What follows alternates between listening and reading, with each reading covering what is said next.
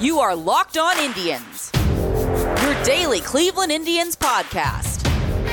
Part of the Locked On Podcast Network, your team every day.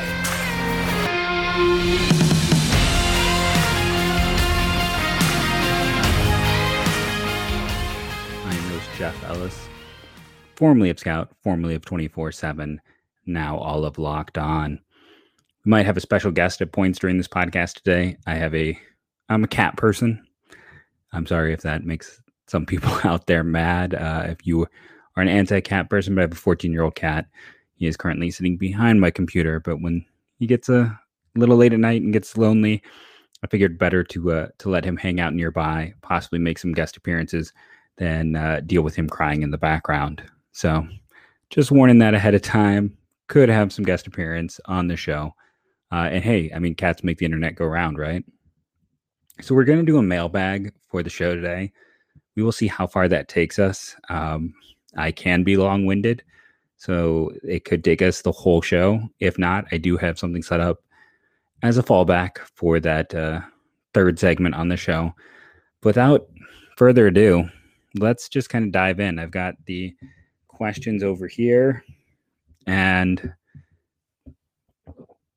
starting with from at Glenn Longwell 89, is Bauers going to get the opposing day nod at first base due to his lack of options?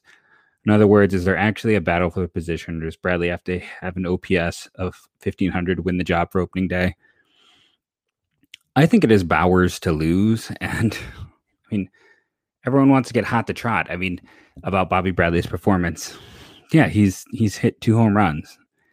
He's also continuing to do the other things we've seen from him as a hitter. He's striking out and he's not walking enough. Pulling up a tweet by Bernie Pleskoff. When I saw this, I was like, yeah, this is all true. He was a former scout with the Astros who's written all over the place. I got to meet him a few years ago when Akron had the All-Star game for AA. He was there to cover it. And he talked about that, like anyone, I was excited when they drafted Bobby Bradley. He was kind of where they got him, he was definitely a value selection. And those first years, he was, a complete hitter in the lower minors. It's another one of those stories where when people are like, why don't you trust low minor stats? And, he's another player where sometimes guys are so good, they can just dominate a level. And then as they move up, you see that they have fewer and fewer actual skills, that a lot of it was just pure ability. And it's not Bobby Bradley, I think, is likely a quad A guy. In fairness, I said the same thing about Jesus Aguilar, and he's turned into about a league average bat. Jesus Aguilar was a cleaner hitter profile, though. He didn't have the obscene power Bradley does, but he definitely had better on-base skills, which is, I mean, at the end of the day, it doesn't matter how much power you have if you can't put the ball in play. But to go back to this tweet here, when I saw Mike Hattery at Hatman EHC, I believe, respond to this, and it got me thinking, even, back in January, that here's the exact quote: I have scouted Bradley since he signed. He has to improve his plate discipline, shorten his swing, recognize pitches quicker, and learn how to hit breaking balls. But he does lots of work needed, but he does have fastball power. Yeah, I get he lost 35 pounds, and those stories are great, but those are the Casey Kotchman got LASIK surgery. I always refer to that story because every spring training for the past 20 years that I've really followed this stuff in depth. I'm going to turn 40 this summer. So, it was really in my late teens where I got the ability to use the internet and follow things really in depth when it came to the Indians. But ever since then, there's been one of these stories. And to me, the one that always comes to mind more than any other is the Indians signed Casey Kotchman when he was about 2 years removed from being decent. And even at his peak, he was a good defender at first, which is a marginal value, and a league average bat. The whole thing was he was going to have a big bounce back year because he got LASIK surgery and he could actually see the ball. Well, if you can remember back to that Casey Kotchman season, it didn't matter if he could see the ball because he couldn't hit it. And Bobby Bradley dropping 35 pounds is great, but that doesn't change the fact that he's got a long swing. It doesn't change the fact that pitch recognition has been a big issue in the upper minors, and it doesn't change the fact he doesn't walk. You can lose a lot of weight and get stronger, but strength was never the issue with him. I think people get excited because he hits the ball hard. I understand that, and he's put up great power numbers. But the problem for Bobby Bradley, and I brought this up repeatedly, is first, he's a first base only guy. Like, if he could play an outfield position, there'd be a chance for him to break in with the Indians. I mean, for all of Bauer's issues, he can play outfield. The profile isn't as exciting for him at either position, but at least he can play multiple positions. And the number two part is Bobby Bradley is a one-trick pony. It's power. He doesn't walk enough to add value there. He doesn't hit for enough average to have value there. He's probably going to strike out close to 40% of the time if he is up in the big leagues. He's already a high strikeout guy. And defensively, it isn't there. And defensively, he could get better due to the lost weight. That's one of the areas we could see improvement. But for a guy who already had a long swing and had issues with recognizing pitches quickly, losing that weight doesn't change anything. He's going to hit the ball farther, hit the ball harder, but that's already what he did. That's not something that's going to improve his skills in terms of making this team. So I think it is Bauer's position to lose. I think he will likely get that spot because, again, flexibility. He can do more than just play first base DH, and him being out of options is a big deal. Now, at the same time, if the Indians decide to go to another way, I also wouldn't be shocked by that either, because they thought so little of Bauers that they didn't even try him last year. And that's kind of a bigger issue in general when we want to talk about the Indians, is how they've not been trying these young players out. And there's another question I saw coming up about that. And that is a legit issue, and that is a legit concern. And that's why we have so many question marks right now, is because they haven't given a lot of these young players a chance yet.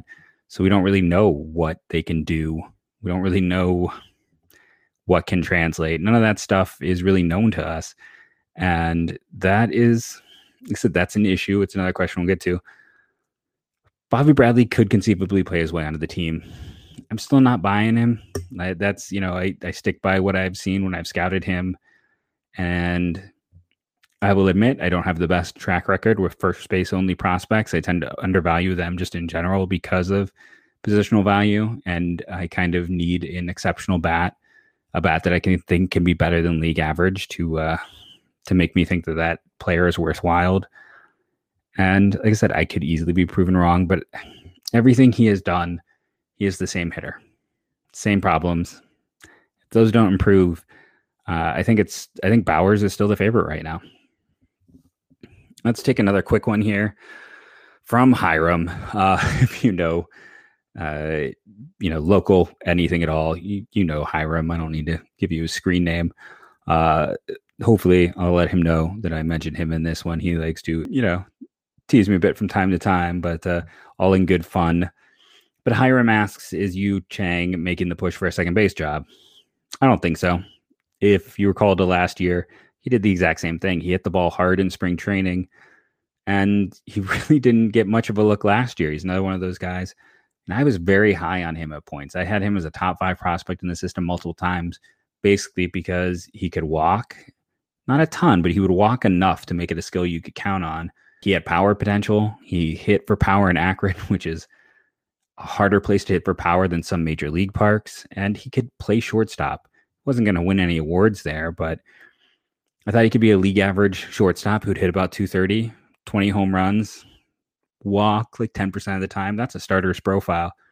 I'm personally still not willing to give up on that, but especially with them signing Cesar Hernandez, I just can't see it right now for Yu Chang. And let's be honest, the Indians keep signing these vets to minor league contracts, and then Tito wants them on the team. And you go back to 2019, the revolving door of wasted at bats on guys like Carlos Gonzalez and Hanley Ramirez.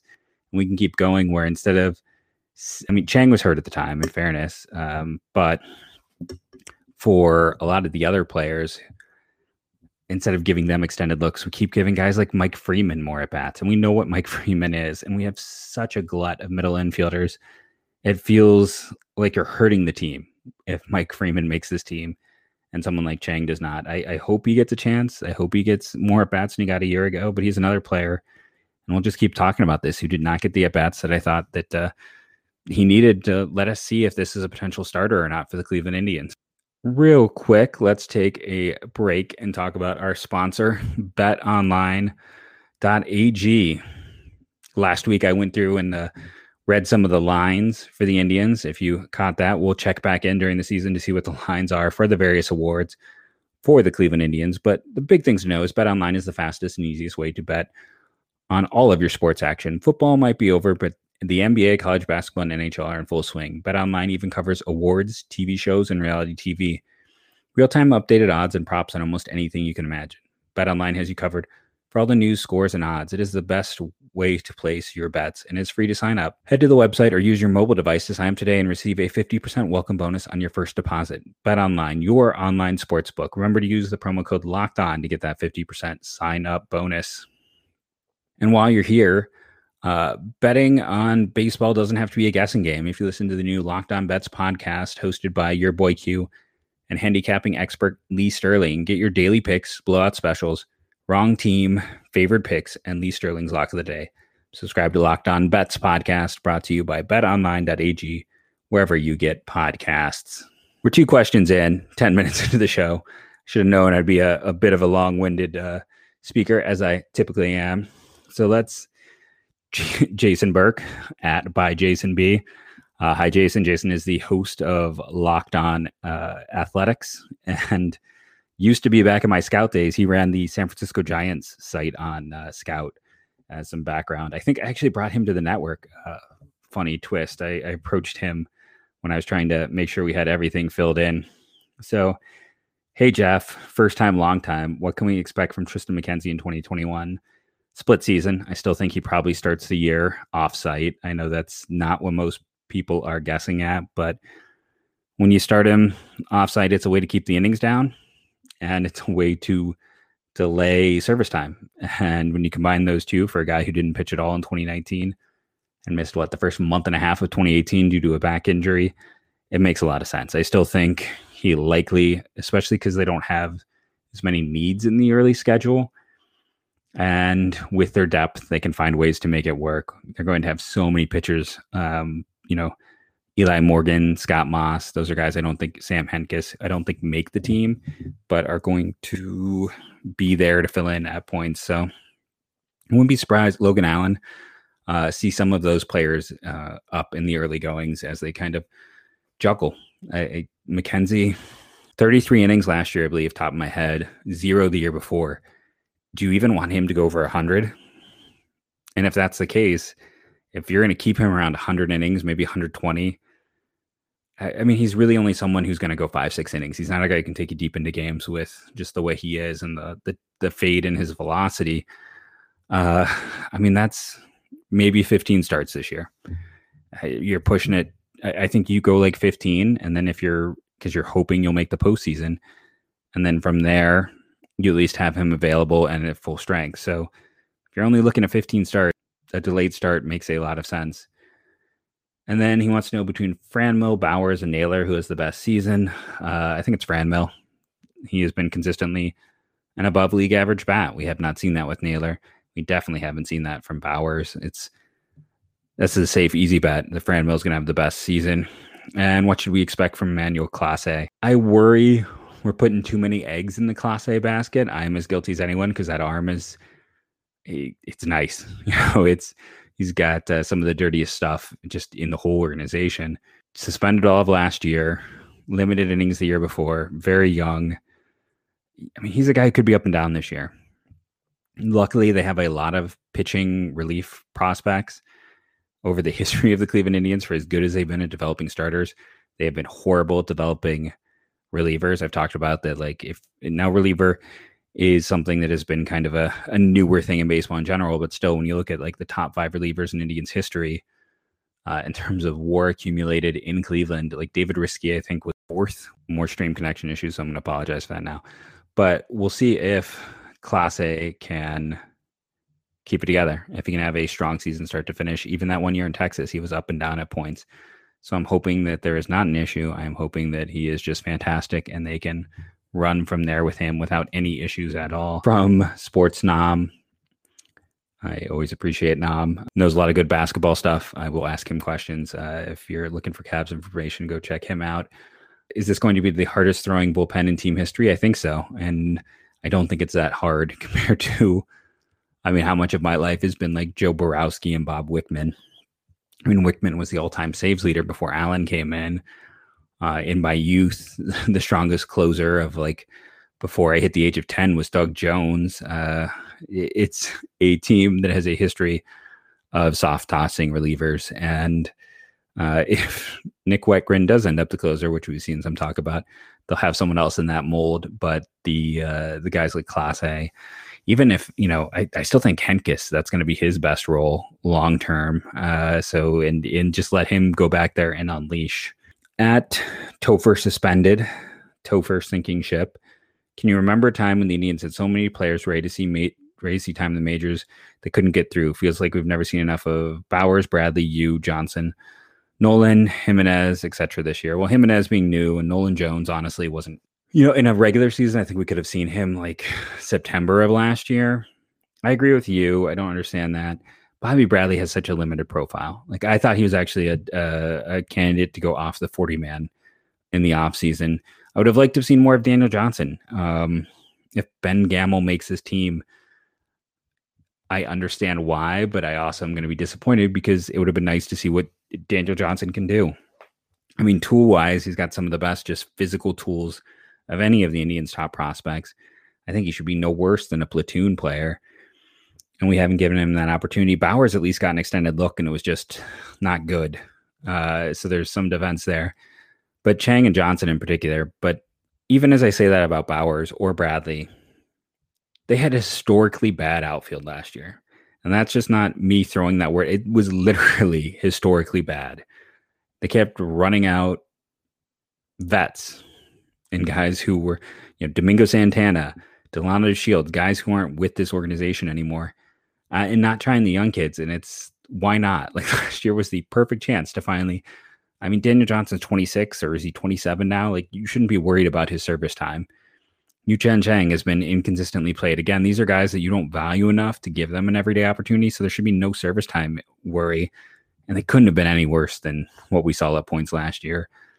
And part of me wonders how much of that is when you had Alomar and then, with Tito, both of those are vets coaches that they leaned on, a Mike Freeman instead of a Yu-Cheng Chang. At Elvis leg, at Elvis_leg, no puppet. Doesn't make sense to raise up a crop of middle infielders only to see them either die on the vine or get traded before they realize their full potential. How many real shortstop prospects does the Tribe have right now?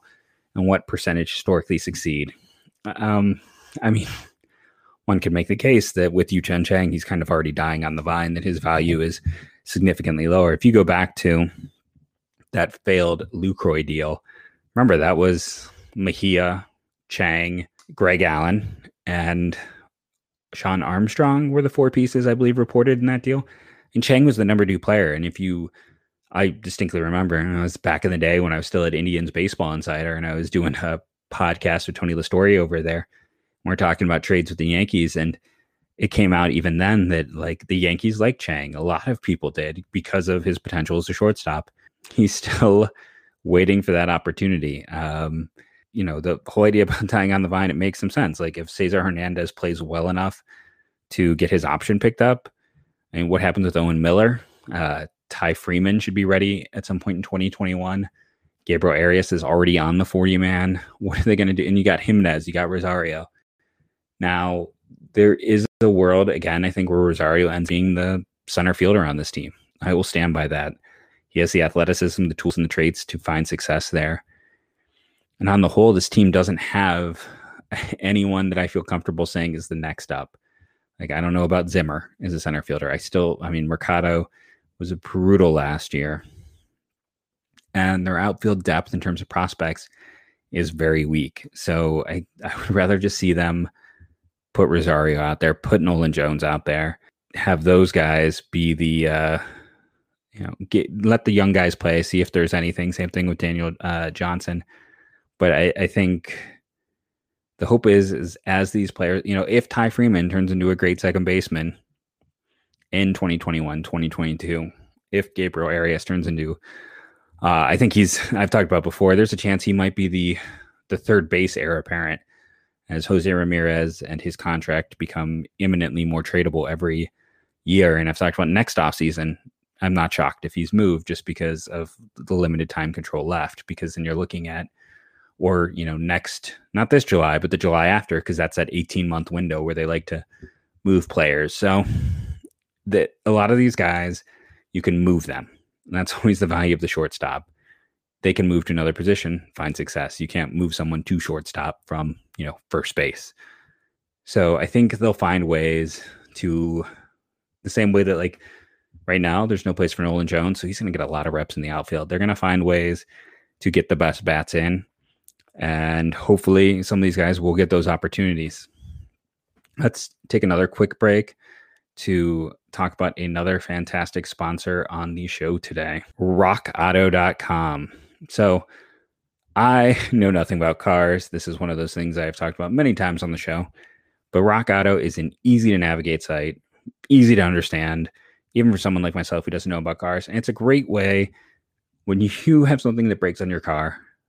And when I say you, I just mean people in general. For the most part, we just go and we trust people. We take their word and at the cost. This allows you to have a little bit more knowledge, a little bit more confidence, right? Go keep this in your back pocket. Keep Rock Auto, family-owned business, as a way you can always check yourself. You can be like, okay, is this really a good deal on this piece? Or maybe you know someone who can fix a car, and it's all the better because you can go and find that piece for your car. And that mechanic who's willing to put in the piece you bring, like, you're going to save money because they have one central location, cut down the overhead, and pass that savings on to you, the consumer. And when you go to Locked Auto, remember to write Locked On in their How Did You Hear About Us box so they know who sent you. It could be Locked On Indians, Locked On MLB. Make sure it's some form of Locked On. Amazing selections, reliably low prices, all the parts your car will ever need. rockauto.com. And another reminder that tomorrow's show is Crossover Wednesday. I'm going to be talking with the boys over from Locked On White Sox, so check that out. We will be talking all things Central. The White Sox are the division favorites, so it should be an interesting talk between myself and the White Sox crew about how they think things are going to play out. Are they more worried about the Indians or the Twins? Find out tomorrow. So let's dive back into questions. I was saving a question from Pat at tangible_uno. I'm probably going to have Pat on the podcast at some point. He is a really strong writer. I've mentioned him before. Who would you pick for the opening day starting outfield based on ceiling? Now, I touched on this a little bit, but I think if you were looking pure ceiling for the Indians, I think it's Ahmad Rosario in center field. He's got the arm. He's got the speed almost universally because of physical tools.